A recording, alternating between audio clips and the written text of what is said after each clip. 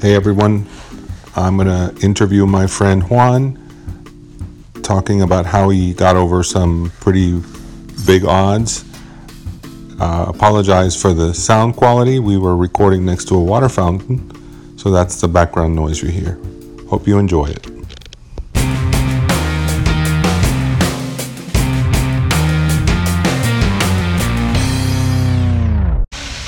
All right, I'm here with my buddy Juan Rodriguez, and we're talking about just stories and reminiscing. We're just hanging out on the campus of Life University, and we're just kind of reminiscing about the bad old days. Yeah, well, we just finished our continuing education, okay? As of this weekend, we have been practicing for over 20 years. But 4 years prior to that, I was a brand new guy that came to the school. I had no idea. I worked in construction for 10 years. I changed careers at 35. Okay, so I'm in a classroom full of youngsters, young 20-somethings, and here is this guy, 35 years old, changing careers. And I worked in construction.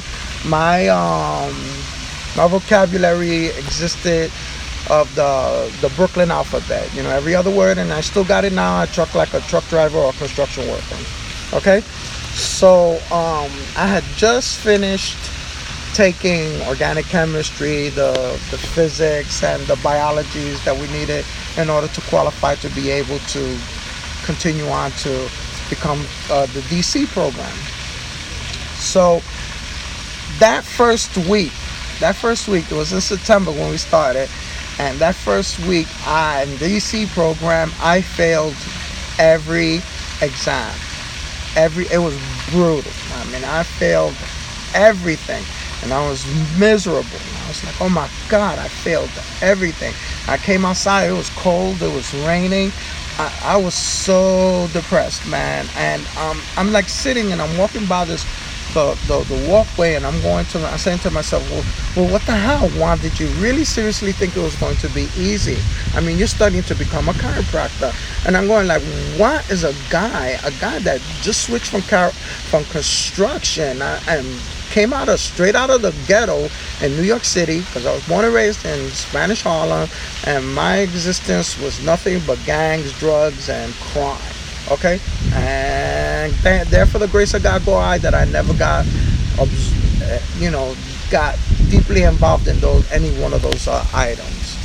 I'm walking down, it's cold, it's rain, I failed everything, and I'm re-evaluating myself, saying, damn it, I'm $10,000 in debt. What am I going to do? Do I quit or do I keep going? I was miserable. And I am not a religious guy. I'm not a religious guy. But that weekend, my wife said, honey, let's go to church. And so we went to church, okay? And the Bible was sitting there, or the missal for the mass was there. And I opened the thing up, and what does it say? Is it like some expert from Ephesians? Dude, I'm not a religious dude. Obviously not, okay? But the quote is paraphrased with something like this, okay? It's like, look not to the person that you are, but look forward to the person that you will become. And I was like, whoa, that's pretty cool, okay? And then I can guarantee you that after that, okay, it didn't completely get easy, but it became manageable. Okay, and that is my chiropractic story. I think it's kind of It's not powerful. A chiropractic story, it's just a story. It's a story, yeah, it is.